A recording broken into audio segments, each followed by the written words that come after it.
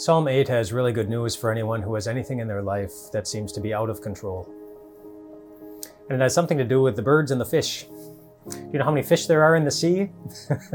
There are lots of fish in the sea, you've heard people say. Well, I wondered, so I asked Google, and Google said, we don't know, but people estimate that there are a lot, that there are more fish in the sea than there are humans on the planet, somewhere between 50 and 500 billion different fish that are currently living in the sea, including the Vitradinella ricardi, otherwise known as the glass octopus. I just saw a picture of this the other day. It's an octopus that looks like, I mean, it's totally transparent. Like you can see its brain inside just as you're looking from the outside. So fascinating. One of possibly up to 500 billion different fish. And do you know how many birds there are currently in the world? Again, I asked Google, and Google did not know.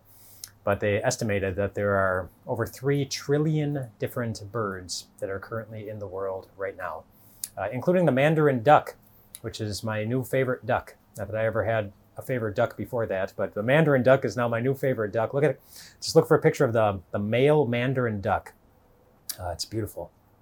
Very beautiful. So what does that have to do with things being out of your control? Because in Psalm 8, it talks about Jesus after he went through his humiliation, after he went through his exaltation, and as he's sitting up in heaven, he's not inactive as he's up in heaven.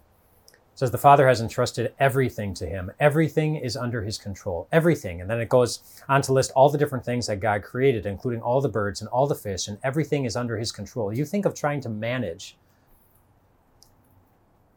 up to 500 billion fish, or what it would take to manage over 3 trillion birds, or even be aware of them. If that were your job, that would be overwhelming. You wouldn't be able to do it. But it's not overwhelming to Jesus. The psalm reminds us that everything is under his control. Everything. And the good news for us is that everything means everything. Everything in your life. Everything. The hard stuff, the sad stuff, the stuff that tests your patience, stuff that brings you to tears, stuff that breaks your heart, the stuff that caused you to lose something. Everything. It might be out of your control, but it's not out of his control. And what will the one who has control over everything do? Well, the same thing he's always done. The one who gave everything he had, who shed his own blood for you, will not forget to love you.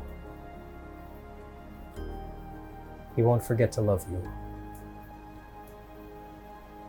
It's under control. His control.